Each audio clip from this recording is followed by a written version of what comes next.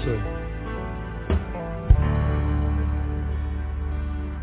Abra a tua Bíblia em 2 Samuel, capítulo 23. Hoje é dia do pastor, amado. Eu me permito dar uma palavra sobre esse ser, chamado pastor. Esse ser, seja eu ou não, muitas vezes amado e amado ao extremo, quase às vezes a raia da idolatria, mas também um ser muitas vezes odiado, incompreendido. É um ser muitas vezes que é alvo de tanta gratidão, de tanta admiração, mas às vezes de tanta ingratidão, né? Você faz tanto por uma pessoa e a pessoa quando chega lá diz assim, não preciso mais, né? Esse ser ambíguo, esse ser dialético que carrega em si as ambiguidades de trabalhar com gente, todo mundo trabalha com gente, vive essas ambiguidades, mas eu acho que o pastor um pouquinho mais, porque, por exemplo, o nosso irmão veio aqui consagrar aquele bagulhinho que ele carrega aqui em cima, na farda, como é que é o nome? Eu não me lembro. De suboficial. Então ele foi promovido a suboficial. Então se ele é suboficial, quem é de primeiro sargento para baixo vai ter que obedecer o cara, não tem jeito. Fulano vai, ele vai. Fulano fica, ele fica. De primeiro sargento para baixo não tem escolha. Ele é obrigado a obedecer. Agora um pastor, por que vocês obedecem um pastor? Troco de quê? Você vai falar, preta, fica de pé, preta, senta, preta, não coma no templo, preta, não coma biscoito no templo. Ela para de comer ou não se quiser, né? Ela não tem por que me obedecer. Se o pastor falar assim, irmão, nós vamos caminhar por esse sentido com a igreja não, nós não queremos, vamos para lá. Por que uma pessoa se submeteria a um pastor? Então, não tem razão, não carrega patente. Então, a relação de liderança de um homem de Deus é diferente da relação de liderança lá no quartel, em qualquer lugar. Você trabalha numa empresa, você tem um gerente. O gerente fala assim, sujeito, escreve isso, você escreve. E se for, não vou te obedecer, ele te manda embora. Então você corre o risco de ser mandado embora. Agora você fala assim, pastor, não te obedece, pronto, eu vou te mandar embora para onde? Não tem como mandar embora. Então, a relação é diferente. Diferente. Então, para o sujeito obedecer um pastor, ele tem que ser trigo. Porque se for joio, não adianta. E a Bíblia diz que joio e trigo nascem juntos, crescem juntos, e só vão ser separados no dia do juízo. Tem jeito. Por isso eu questiono tanto até a tal da democracia que a gente fala por aí. Né? Dá oportunidade para todo mundo falar, todo mundo opinar, todo mundo... Joio e trigo caminham junto. Aí o joio fala, às vezes o cara tem um poder de persuasão muito grande, e o trigo não tem tanto conteúdo, aí a palavra do joio prevalece em detrimento do trigo. Aí nem o que Deus revelou ao pastor com relação à vontade para aquela igreja pode ser feito, porque o joio tem mais discernimento, às vezes até mais do que o pastor, mas ele tem um curso de oratório, ele estudou mais, ele é mais vivido. Só que é joio. Aí a gente dá a palavra para todo mundo opinar o que vai fazer, o que não vai fazer, assembleia administrativa, pronto, a igreja fica emperrada, como emperrada está 99% das igrejas que eu conheço nesse país. O joio tem que ser só joio, e o joio para mim não tem que ter voz. Trigo sim. E o trigo a gente tenta discernir entre o joio através dos frutos. Então eu não me impressiono com diaconia, com presbitério. Fulano é presbítero, fulano é pastor. Fulano hoje para mim, quando diz que é pastor, eu já pioro o caso dele. Você quer saber? Mas eu sou pastor também. Aí que tu vai ter que provar que é crente mesmo. Meu. Porque o que eu vejo acontecendo por aí não me impressiona nem um pouquinho quando alguém diz que é pastor. Não mesmo, mas nem de longe. Isso é coisa minha, você não precisa fazer a mesma coisa, né? Então, a ser pastor, gente, não é fácil. Principalmente para aqueles que acham que ser pastor é só fazer o que a gente faz aqui no púlpito. Aqui eu dirijo a massa, aqui a massa me ouve. Aqui, puxa, que palavra tremenda, o pastor é glória, aleluia, o pastor é uma bênção. Não, aqui é onde a gente passa o menor tempo da nossa vida. 2 horas domingo de manhã, 2 horas domingo à noite, 4. 2 horas quarta-feira à noite, 6 horas por semana. Uma semana, se eu não me engano, tem 178 horas. Não tenho certeza, mas acho que é por sair. Então, das 178 horas, o pastor passa 6 horas aqui em cima. E as outras 172, dorme, joga bola e vai para o Maracanã, ver o Vasco perder. Né? Ou o Brasil para a Venezuela, que vergonha, né, meu? Eu falei daquela quinta-feira, agora eu sou argentino, vou torcer para a Argentina. Não dá. Então, aqui, Aqui é o show, irmão. Aqui é o holograma. Aqui é o teatro. Mas a igreja funciona exatamente fora daqui. É aqui que a gente encontra com cada um, aqui que a gente sabe dos dilemas, aqui encontra a briga, as noias, as neuras. É aqui que a gente, muitas vezes, fora daqui, que a gente tem que dar resposta para as perguntas que não têm respostas, porque a pessoa entende o pastor é o homem segundo o coração de Deus, então ele sabe tudo do coração de Deus, então se ninguém me respondeu, Deus vai responder porque ele tem a mesma cabeça de Deus. Não, mentira, que nada. Eu não sei quase nada, tanto quanto você. Então é um ser ambíguo. Então nesse dia, tido e havido como dia do pastor, eu queria fazer algumas considerações sobre essa figura. Eu vou denominar meu sermão de agora de manhã como Desejos Pastorais. Esse é o tema da mensagem de hoje. Desejos Pastorais. De onde vem essa palavra? De 2 Samuel, capítulo 23, capítulo que registra as últimas palavras de Davi enquanto gente. E entre as últimas palavras de Davi, você vê que a partir do versículo 8, que foi o pastor segundo o coração de Deus, pastor de Israel, Davi, o homem segundo o coração de Deus, entre as suas últimas palavras, a partir do versículo 8, ele fala sobre o quê? Quem tem um cabeçalhozinho em cima do versículo 8? Sobre os valentes de Davi, sobre os 37 valentes de Davi. Então Davi, quando vai falar as últimas coisas da vida dele, o que ele faz? Ele traz à memória os últimos valentes que passaram pela vida dele. E ele registra, nessas suas últimas palavras, um acontecido entre ele e os seus valentes, que está aí no versículo 15 do 23 de 2 Samuel. Então aqueles 15, e Davi com saudade exclamou: quem me dera beber da água da cisterna que está junto à porta de Belém? Quem me dera beber da água da cisterna que está junto à porta de Belém? Então aqueles 3 valentes romperam pelo arraial dos filisteus, tiraram a água da cisterna que está junto à porta de Belém, e a trouxeram a Davi, porém ele não quis bebê-la, mas derramou-a perante o Senhor. E disse: longe de mim, ó Senhor, que eu tal faça. Beberia eu o sangue dos homens que foram com o risco das suas vidas? De maneira que não a quis beber. Isto fizeram aqueles 3 valentes. Até aí, olha para cá que eu vou explicar a você o contexto. Davi aqui vinha de um período de muitas guerras e de grandes guerras. Você vê isso aí, ó, em 21:15. Volta um pouquinho no 21:15, que você vai entender uma coisa aí. 21:15 fala sobre 4 guerras contra os filisteus. Os filisteus possuíam o mais poderoso exército da terra. E ele vinha de um período de 4 guerras contra os filisteus. Os caras perdiam, voltavam, perdiam, voltavam, perdiam, voltavam, perdiam, voltavam. Os caras não se entregavam. Eles perdiam, se reorganizavam, voltavam daqui uns dias e o bicho pegava. Aí no versículo 15 diz assim: de novo tiveram os filisteus uma guerra contra Israel. E desceu Davi e com ele os seus servos, ou os seus valentes. E tanto pelejaram contra os filisteus, leia o restante do versículo. Davi o que, amados? Se cansou. Davi cansou. Davi já estava entrado em dias. Ele se cansa. E mais, esse período de guerra infinda com os poderosos filisteus vieram seguidas da pior fase da vida de Israel. Daquela historinha que vocês já conhecem, que Davi tinha um filho chamado Aminon, estuprou Tamar, e Davi não fez nada com Aminon. Absalão ficou com raiva de Davi, acabou matando Aminon para se vingar da sua irmã Tamar. E ele vai se refugiar junto a um avô que não gostava de Davi, e encheu o coração do filho Absalão contra Davi. Quando Absalão volta depois de 3 anos, monta um exército e toma o trono, faz um levante contra o próprio pai e rouba o trono de Davi. E Davi então tem que fugir para não ser morto pelo próprio filho.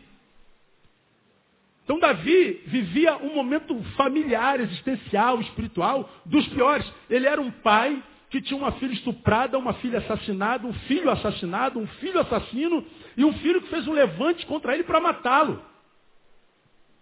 Então tu imagina esse cara no deserto, fazendo uma recapitulação da sua vida. Eu sou um fracassado, eu sou uma porcaria de ser. Homem segundo o coração de Deus adiantou de que, olha a minha vida está cheia de problemas, eu não tenho nem filho para me amar, eu não tenho mais reino, não tenho mais nada. E aí, nesse período, Ele tem ainda que combater com os filisteus. O capítulo 23, portanto, registra as últimas palavras de Davi. Última por quê? Porque depois de algum tempo, ele consegue reunir os seus valentes, sobe contra Absalão e lhe toma o reino de novo. Absalão, quando percebe que perdeu, ele foge, montado numa jumenta, entra numa floresta, ele era muito cabeludo, então ele estava cavalgando e o cabelo dele estava voando. E ele passou embaixo de umas árvores muito baixinhas e o cabelo dele ficou preso nas árvores, o cavalo passou e ele ficou pendurado pela árvore. Veio Joabe, chefe do exército de Davi, e matou Absalão, mesmo que Davi tenha dito para ele, não mate, não toque Absalão. E aí Davi, ainda por cima, descobre que para reaver o reino, foi em cima do sangue do próprio filho. E aí você vê Davi, nesse contexto, dizendo, Absalão, meu filho Absalão, quem me dera morrer por ti. Então Davi era um homem em crise, em profunda crise existencial, crise familiar, um homem marcado pela dor, um homem marcado por problemas gravíssimos e problemas significativos. Porque eu acredito firmemente que quem falha com a família, nenhuma vitória apaga a dor de ter fracassado na família. Você pode se tornar presidente da República, irmão, falhou com seus filhos. Você pode até ter alguma alegriazinha na presidência, mas o fracasso na tua casa sempre falará mais alto do que o sucesso do lado de dentro. Tu falhou como pai, irmão, tu não foi pastor do teu filho. Não foi você quem ensinou o caminho de Deus para tua filha. Você tratou teu filho como se ele fosse só um monte de ossos, músculos e pele. E só quis treiná-lo para ser doutor, para falar inglês, para ser atleta. Você só preocupou-se com a vida social dele. Aí de repente você vai ver seu filho lá em cima, no topo social. Mas desgraçado, infeliz. Porque o ter não traz alegria, a alegria se estabelece no ser. Davi vivia essa questão. Aí ele chega no final, escreve as suas últimas palavras, e as suas palavras vêm cheias de saudade. Uma palavra de um homem saudoso. E qual a sua maior saudade? Olha que coisa interessante. Os seus 37 valentes. Nas últimas palavras, ele faz questão de trazer à memória o nome de cada um deles. Chegar em casa, leia 2 Samuel capítulo 23. Ele vai falando sobre cada um deles, o nome de cada um deles, dos momentos bons que passou com aquele homem, com aqueles homens, do quanto aqueles homens ajudaram a Davi a se transformar naquilo que ele era. Os homens que contribuíram para que Davi fosse o que ele fosse. Porque eu entendo firmemente, irmãos, que o homem é a composição das suas relações. Escreve na tua Bíblia, você nunca mais esquecer disso. O homem é a composição das suas relações. A sociologia diz isso uma coisa mais ampla. O homem é produto do meio. Mas eu particularizo um pouquinho mais. O homem é a composição das suas relações. Aqueles com quem eu me relaciono me transformam no que eu me tornarei. Então você é o que você é por causa das pessoas com as quais você se relacionou. Quer saber quem você vai ser amanhã? Olha para quem você está se relacionando hoje. Aí você vai saber se vai ter um futuro bom ou não, se a tua casa vai ser bênção ou não. É só você olhar para com quem você está se relacionando. Como você vê, não precisa ter fé. É só não ter o que Siri tem na cabeça. Se você não tiver o que Siri tem na cabeça, você tem uma chance enorme de dar certo na vida. Aí Davi fala assim, olha, estou chegando ao final e eu quero trazer à memória aqueles homens que me ajudaram a ser o que eu sou. Porque a despeito de todo o fracasso que ele teve, foi o homem que Deus mais usou na terra até hoje. E quando eu estava preparando esse sermão, me lembrei de algo que Shakespeare disse. Ele disse, eu aprendi que para se crescer como pessoa, eu preciso me cercar de gente mais inteligente do que eu. Shakespeare. Porque se for para eu me cercar com gente que é de igual para menor, ou eu estanco a minha vida, ou eu diminuo. Então eu também tenho que me relacionar com gente maior. Eu preciso me relacionar com gente menor para ajudá-los a crescer, caso creiam. Eu tenho que me relacionar com gente igual para que a gente possa compartilhar vida, compartilhar saber. Mas eu tenho que me relacionar com gente grande para, como eu, enquanto maior do que esse que está embaixo, o ajudo a crescer, eles também possam me ajudar a carregar para cima. Agora, se eu só me relaciono com gente igual, parou, você morreu. Estancou. Então aqui está o segredo da vida de muita gente que você reconhece como grande e de gente que está estagnada e gente que é porcaria. Mais uma vez, não precisa de fé. Não é? Agora, o interessante é que essas amizades, a respeito das quais Davi fala no tempo do fim, foram construídas num lugar chamado Caverna de Adulão. Quem já ouviu falar em Caverna de Adulão aqui? Um grupo grande já ouviu falar de Caverna de Adulão. Essas amizades do rei Davi foram construídas dentro de uma caverna. Que coisa interessante. 1 Samuel capítulo 22. Volta a tua Bíblia um pouquinho aí. 1 Samuel 22. 1 Samuel capítulo 22 registra parte do tempo da vida de Davi, que ele ainda não era rei. O rei era um homem chamado Saul, que morria de inveja de Davi. E porque Deus usava muito mais a Davi do que Saul, Saul percebeu que o reino dele amava mais a Davi, que não era nada, do que o próprio rei. O que Saul fez? Permitiu que Satanás plantasse um ódio tão profundo, produto de inveja de Davi, que esse homem tentou matar Davi até o dia da morte dele. E aqui, nesse contexto, Davi estava fugindo de Saul. É uma história longa. E aí, diz aí no capítulo 22 de 1 Samuel, o seguinte: depois Davi, retirando-se desse lugar, escapou para a caverna de Adulão. Quando seus irmãos e toda a casa de seu pai souberam disso, desceram ali para ter com ele. Agora veja o versículo 2. Ajuntaram-se a ele todos os que se achavam em aperto, todos os endividados e todos os amargurados de espírito. E ele se fez chefe deles. Havia com ele cerca de quantos homens? 400 homens. Que qualidade de gente eram esses 400 homens, irmão?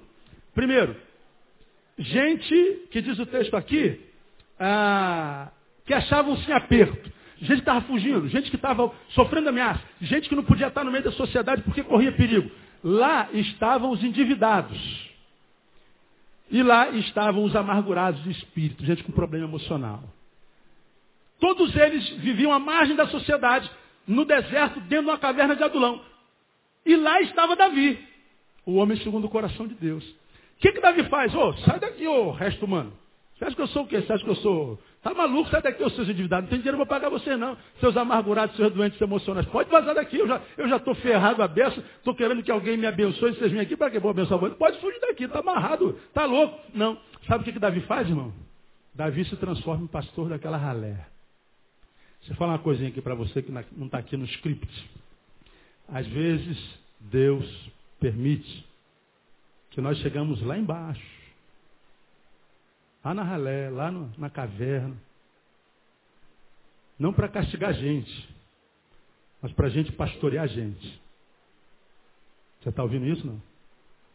Ah, meu Deus, por que está acontecendo isso comigo, pastor? A minha vida está uma miséria. É para você se encontrar com alguns miseráveis. Foi o que Davi fez. Aqui, ele se tornou pastor desses 400. E dentre os 400, ele conseguiu fazer 37 amizades. Que ficaram com ele até o dia da sua morte. Você vai ver, voltando lá para capítulo 23, no versículo 8 ele fala, são esses os nomes do valente Davi. Ele fala sobre um deles, Josebe-Basebete, o Taquemonita. Era este o principal dos três.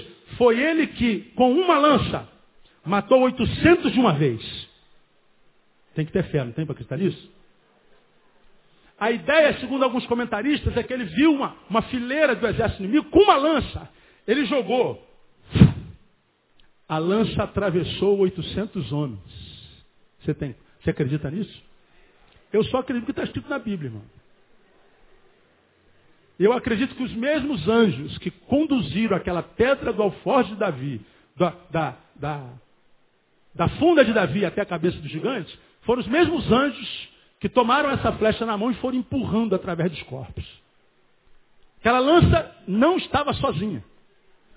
Há um outro homem, Eleazar, filho de Dodó.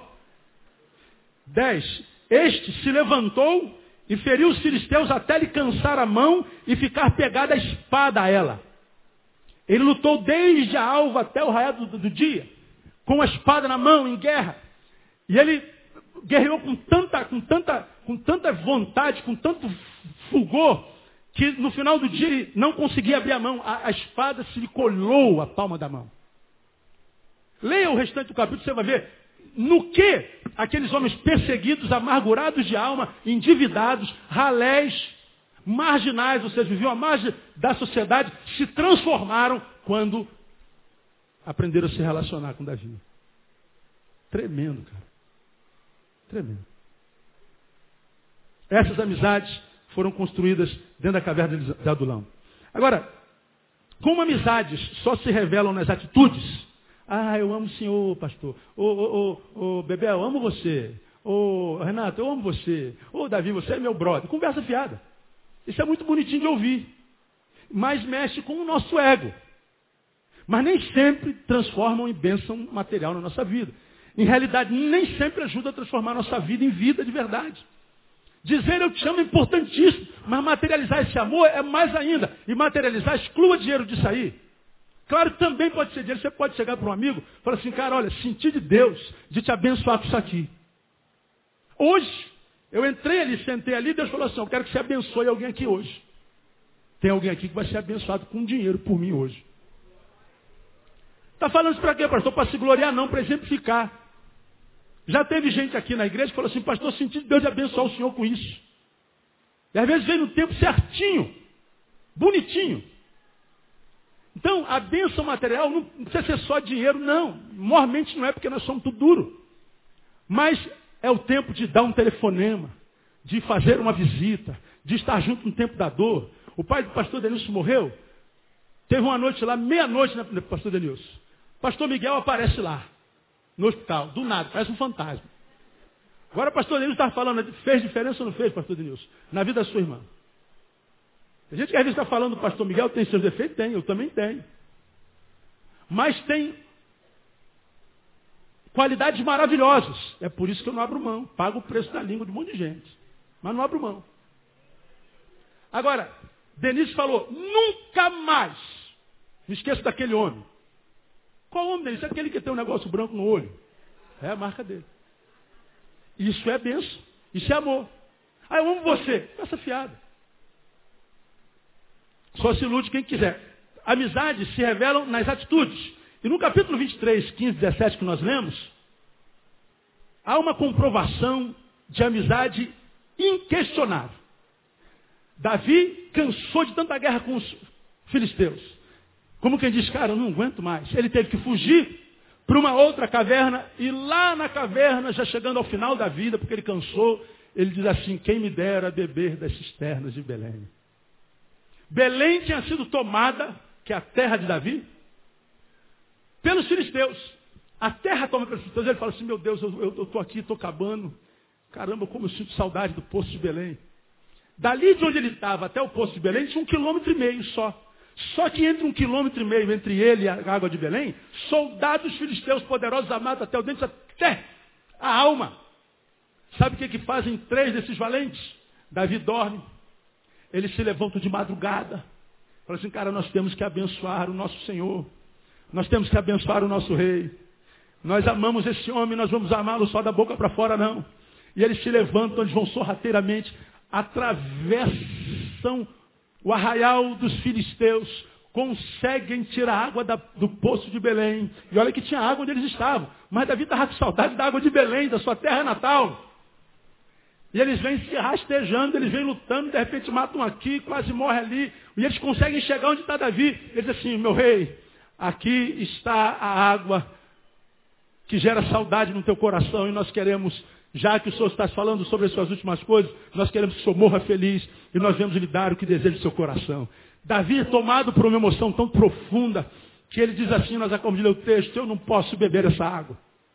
De um lado ele diz, eu quero muito beber dessa água, mas quando a água chega, ele diz assim, eu não posso beber essa água. Por quê? Porque essa água foi preço de sangue. Os meus soldados arriscaram a garganta dele, a vida deles, para me trazer essa água. Se eu beber essa água, eu estou bebendo água que arriscou o sangue humano dos meus melhores amigos. Sabe o que Davi faz? Ele transforma a sua água numa oblação. Ele derrama em terra e diz assim, Senhor, é para a tua glória. Eu quero alegrar o teu coração com o esforço dos meus amigos. Olha que coisa tremenda.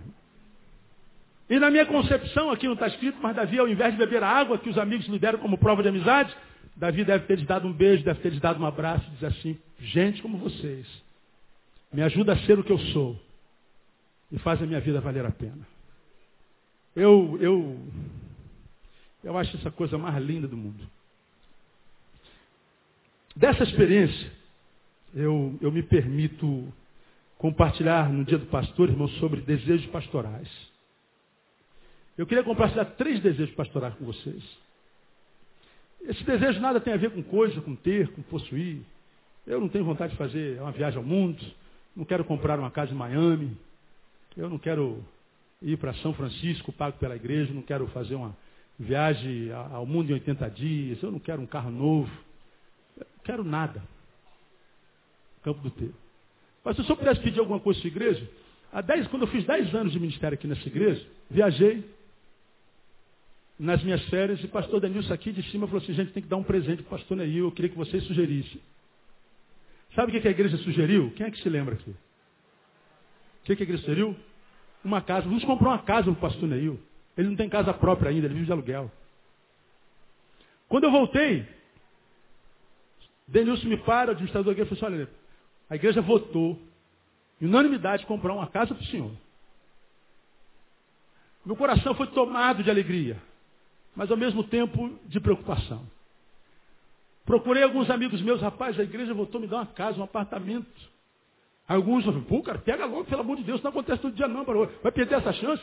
É de Deus, é de Deus, é de Deus. Pô, mas o cara nem pensou para responder. Meu Deus. Aí outro fala assim, Neil, o que você acha? Eu falei, cara, o que eu acho, eu queria saber o que você acha. Aí ele me levou para o outro, veio, conversou, um outro deu uma outra, tal. Cada um deu sua opinião, eu falei, a opinião tem que ser minha mesmo. Depois de mais de um mês, eu cheguei aqui a agradecer a igreja e falei assim, eu não quero uma casa da igreja. E eu não aceitei a casa, eu não aceitei o apartamento. Dispensei não sei quantos R$1.000. Hoje eu tenho minha casa? Tenho. Deus me deu. Só que não foi naquela época que vocês quiseram me dar, não foi do jeito que vocês queriam me dar. Deus me deu da mesma forma. Então hoje, quando eu falo de desejos pastorais, eu não falo de desejo de ter. Quais são os desejos do coração do pastor Neil, à luz desse texto que eu queria compartilhar com vocês? Primeiro, o que eu tenho pedido a Deus? Pessoas dispostas a perder para ser. Meu sonho é gente. Pessoas dispostas a perder para ser. Por que pessoas dispostas a perder para ser? Porque tem um monte de gente aqui que não é nada. Quando tem, esquece do que era. Pessoas às quais o Senhor não pode nem abençoar. Porque se abençoar com coisa, larga o Senhor. Eu não quero me relacionar com gente assim. Gente que enquanto não tem, percebe o que é. Alguém que não tem e carece da graça de Deus, do amor de Deus, da bondade de Deus. Carece da comunhão com os santos. Carece da palavra de Deus que é pregada no lugar da comunhão. Agora, se o Senhor o prospera, logo, logo não precisa mais da palavra de Deus, da comunhão dos santos. Minha visão sobre o evangelho mudou. Minha visão sobre a relação com Deus mudou. Minha visão sobre a igreja mudou. Mas mudou por quê? Porque o bolso está cheio. É um merda. Essa é a palavra. Pode escandalizar aí. Cai naquele grupo de gente que eu digo é tão pobre, mas tão pobre, que tudo que tem é dinheiro. Tem mais nada. Essa gente não pode acrescentar nada, nem a minha, nem a sua vida. Porque eles não têm nada, eles só podem te prestar o dinheiro. Pode ser dentro da tua casa, faz um churrasco aqui na minha piscina. Ó, quiser fazer reunião dos adolescentes, faz aqui no meu terraço. Ó, pastor, quando é que o senhor precisa? Tem um dinheiro aqui, é só isso. Mas o que ele te dá é algo que você vai ter que pagar depois. Porque ele não conhece a riqueza que se dá e que quanto se mais dá, mais rico se torna. Ele só conhece aquela riqueza que se compartilhar empobrece a ele. É a riqueza material. Então quando eu estou no dia do pastor, falo sobre desejos pastorais, eu tenho pedido a Deus que me dê pessoas opostas dessas. Por isso, eu nunca peço a Deus, Senhor, manda alguns milionários para a minha igreja, manda empresário. Manda gente do alto escalão da sociedade, Senhor, tira-os daqui, a não ser que eles se enxerguem. E saibam que o que eles têm não é o que eles são.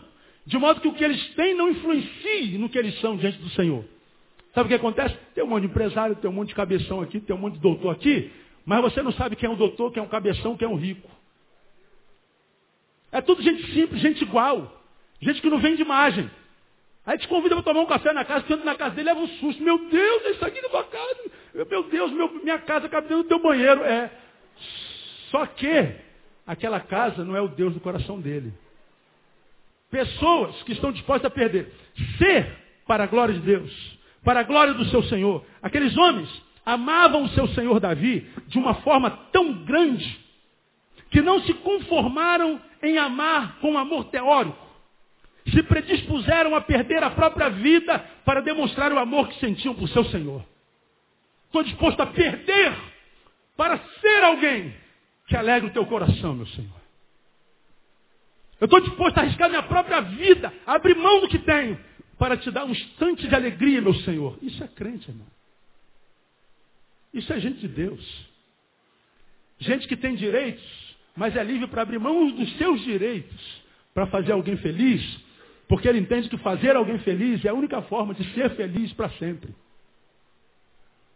Eu sonho com uma igreja assim, eu já a tenho.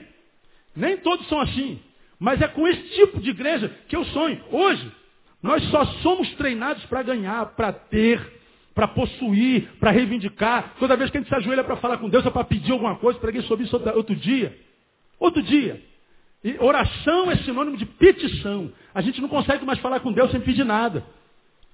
Se a gente vai orar, a gente diz assim, Senhor, agora, Senhor, eu entro em tua presença em oração. Aí Deus traduz lá. Você entra na minha presença para petição. Vai lá, abre a lista de pedidos aí, filho. Número 1. Número 2. A gente não consegue se relacionar com o Senhor sem tentar tirar alguma coisa dele. É estar na presença dele, só pela presença dele e outra. Nos afastamos dele, ou quando enriquecemos, ou quando empobrecemos. Se o desequilíbrio se instaura na vida, se for para baixo, a gente diz, por que Deus permitiu? Se Deus permitiu, eu me afasto. Me afastou por quê? Pastor, estou passando com alguns problemas aí, então me afastei. Ora, quando a gente está com um problema, tem que se aproximar, porque a solução está na presença dele. Aí fica do lado de lá reclamando, ninguém veio visitar, a esposa veio visitar, o pastor veio visitar, ninguém veio, eu não vou à igreja mesmo. Vai te catar, irmão. Você sabe que não é filosofia desse ministério mesmo, e eu não minto. Eu falo daqui da boca para fora. Estar ou não estar é uma questão de escolha. Então o senhor não sabe o que é pastorear. Repito isso aqui. O senhor não sabe o que é ser pastor, pastor. Porque a Bíblia diz que o bom pastor deixou 99 no aprisco e foi atrás de umazinha. Então o bom pastor, miserável, é o que vai atrás de todas elas. É o que eu aprendi. Aí eu vejo os pastores acabarem doentes, a família arrebentada, não cuida da mulher, não cuida dos filhos. Pega cada 10 pastores, 8 acabam em depressão. Por quê? Porque acha que ele está buscando todo mundo. Inclusive aqueles que optaram por não estar. Aí não sabe que ele deixou 99 e foi atrás de uma porque ele conhecia aquela uma. E ele sabia que ela nunca deixaria de estar aqui se não fosse por algum problema de fato impeditivo. Quando ele chegou lá, diz o texto que ele encontrou a ovelha onde? No abismo. Diz que curou suas feridas, colocou no ombro porque ela não podia andar e voltou para junto das 99. Então, o não estar com as outras não era uma ação da volição. Não tinha a ver com a vontade da ovelha. Não tinha a ver com a escolha da ovelha. Tinha a ver com a impossibilidade da ovelha. Ela não estava junto porque não queria. Ela não estava junto porque não podia. Mas hoje o que acontece? Magoei. Não vou mais para a igreja. Tu encontra no Carrefour todo dia. Vai na pelada quinta-feira. Jantar dos namorados ele está. No churrasco com confraternização de fim de ano ele está. Ele só não vem para onde? Para a igreja. Eu tenho que estar atrás dele. É uma escolha dele. Caminha na porta da igreja todo dia. Esse tipo de gente não contribui para o reino de Deus. Parece uma mensagem dura e o é. Portanto, essa é daquela palavra para quem o Senhor diz assim, quem tem ouvidos, ouça o que o Espírito diz à igreja. Porque o homem carnal não consegue ouvir isso aqui não. O homem carnal quer ser paparicado, quer ser carregado. Quer ser bajulado. Leia o editorial de hoje, você vai entender mais ou menos o que eu estou falando. Aquele homem não. Eu queria ser para a glória do meu Senhor. Eu queria gerar uma fonte de alegria para o meu Senhor. Aí eu me lembro de uma música do Filhos do Homem. Eu quero ser... Quem conhece canta? Um lugar onde você gosta de estar. Eu quero ser tua casa favorita. Quero ser o teu altar. Olha a oração. Eu quero ser o lugar onde você gosta de estar. Ele está dizendo, Senhor, eu quero ser para a tua glória, para a tua alegria. Eu quero ser alguém em um lugar onde tu tens saudade e de quem você gosta de estar junto. Então, quando eu estou no dia do pastor, meu desejo é me acercar de gente, permitir que Deus me mande gente que estejam dispostos a perder, vencer o egoísmo, que é só amealhar, acrescentar, ganhar, angariar, curtir, viver a sua própria vida, dizer eu sou abençoado por Deus. Abençoa quem, seu parasita? Abençoa minha mulher e minha filha, meu filho, meus filhos. O traficante também faz isso. Marcola, líder do PCC, faz isso. Segundo desejo pastoral. Desejo de pessoas que não troquem o essencial pelo trivial. Aqueles homens estavam dispostos a morrer por amor ao seu Senhor. Mas mesmo que seja morrer por amor, não é morrer por um amor à toa. Porque eles foram atrás de buscar o quê? Quem se lembra? O que eles foram buscar? Água. Água é essencial ou é trivial na vida? Não dá, irmão. Se eu não tivesse copinho d'água aqui, eu não prego até o final. Minha boca resseca geral. Sem água, 70% do nosso corpo é água. De modo que onde tiver gente, ali tem água. E onde não tiver gente, é porque não tem água. Aí se chama isso de deserto. Amizades só valem a pena se nos ajudam ou se nos ensinam a discernir o essencial do trivial. Porque se a minha amizade, irmão, é uma amizade só do oba-oba, do estar junto, beber, só estar junto para zoar, só estar junto para ter alegrias estanques em momentos esporádicos da vida, mas essa alegria não consegue me fazer pensar, me fazer discernir, me fazer crescer ao ponto de tomar decisões corretas na minha vida. Essa amizade não vale nada. Isso é sino que retine. Nós vivemos num dia, irmão, cada dia mais difícil de se viver. Cara, uma vez que o promotor de justiça do Estado é o que promove a pedofilia na cidade, à medida que o major da cidade, comandante quase do batalhão, é o secretário do promotor de justiça que promove a pedofilia, num tempo em que pai joga filho pela janela, de semelhantes arrastam crianças pela vida, de pais que prendem filhas durante 24 anos para estuprar e ter 7 filhos com ela. Onde é que a gente vai parar, meu Deus do céu?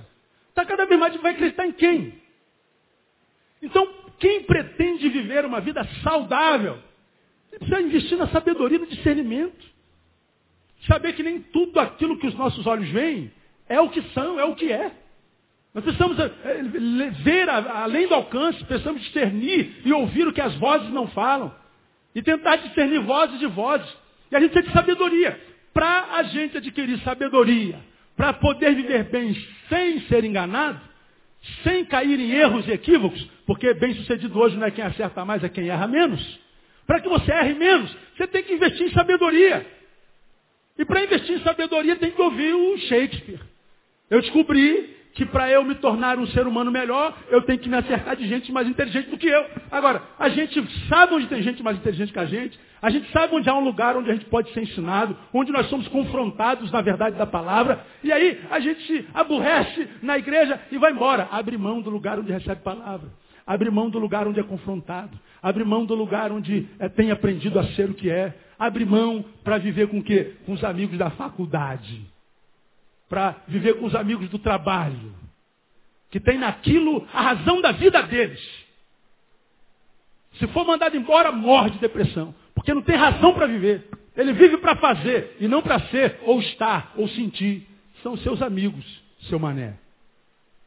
E aí, a gente troca o essencial da palavra de Deus pelo trivial da palavra de alguns amigos que nem gostam de Deus. Que falam mal da tua fé, que você diz que nem tem que ter, para não ser usado por eles.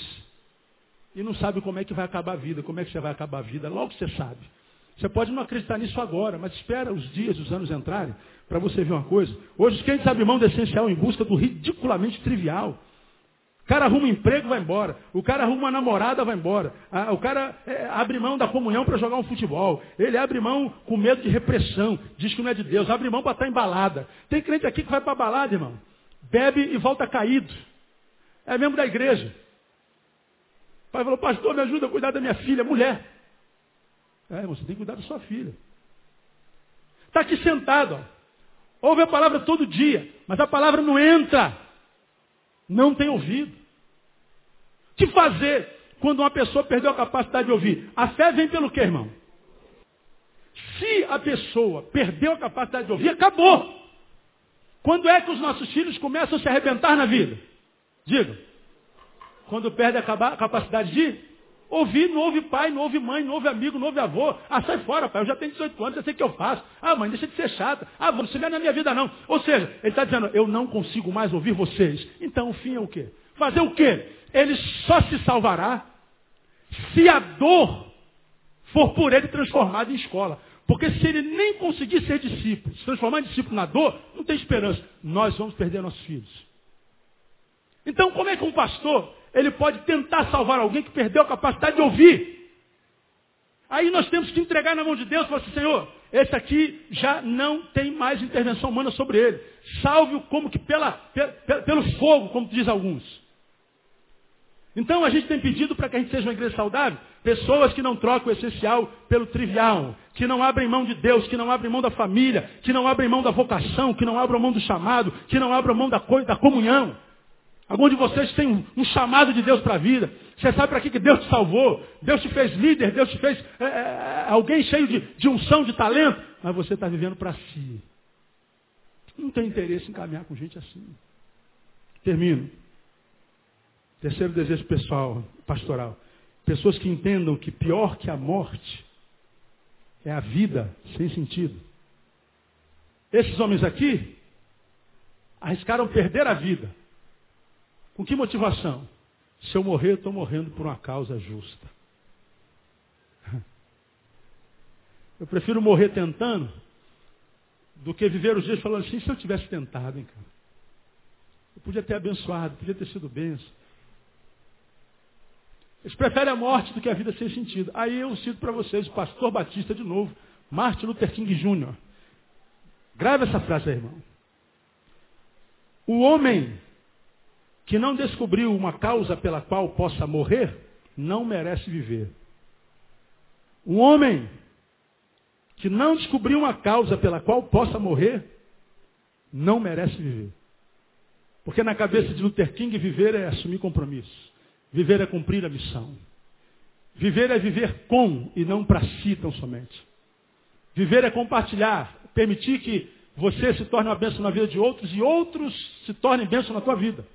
Viver é isso. Afinal, foi Jesus quem disse, eu vim para que tenhas vida e vida com abundância. Aí a gente vê muito crente chorando a morte de alguém. Fulano morreu, meu Deus, não me conformo. Ele morreu. Então ele não tem opção de viver. Você tem a opção de viver e não vive. Chora alguém que morreu, mas enquanto está vivo não transforma a vida numa coisa que vale. Não dá sentido para a própria vida. Vive para si. Pastor, eu moro longe. Se filho, uma igreja perto da tua casa. Pastor, eu estou estudando filosofia, então estuda filosofia à luz da palavra, que eu também estudei. Pastor, o meu saber me faz ver a vida de outra forma. Então veja a forma a respeito dos olhos de Jesus, que não era religioso, mas era de Deus. Viva uma espiritualidade, mas uma espiritualidade que te leve para perto da fonte que é Deus. Agora, essa tua pseudo-intelectualidade só te leva para longe. Não percebe que você está mentindo para si e está se escondendo atrás de uma imagem que logo, logo se dissipa, você vai se ver só, infeliz. Vida em abundância, tal abundância tem a ver com sentido na vida e não com dinheiro no bolso. Tem a ver não com o que eu ajunto na vida, e sim com o que eu compartilho na vida. Abundância tem a ver não com o que eu amealho, mas com o que eu ajudo os outros a conquistar. Isso porque morrer com razão é melhor que viver sem razão. Jesus é a razão da nossa vida, amém, amigos? Então vive em função dessa razão. Desejos pastorais. Desejo pessoas dispostas a perder para ser Desejo pessoas que não troquem o essencial pelo trivial. Desejo pessoas que entendam que pior que a morte é a vida sem sentido. E a nossa vida só encontra sentido em Jesus.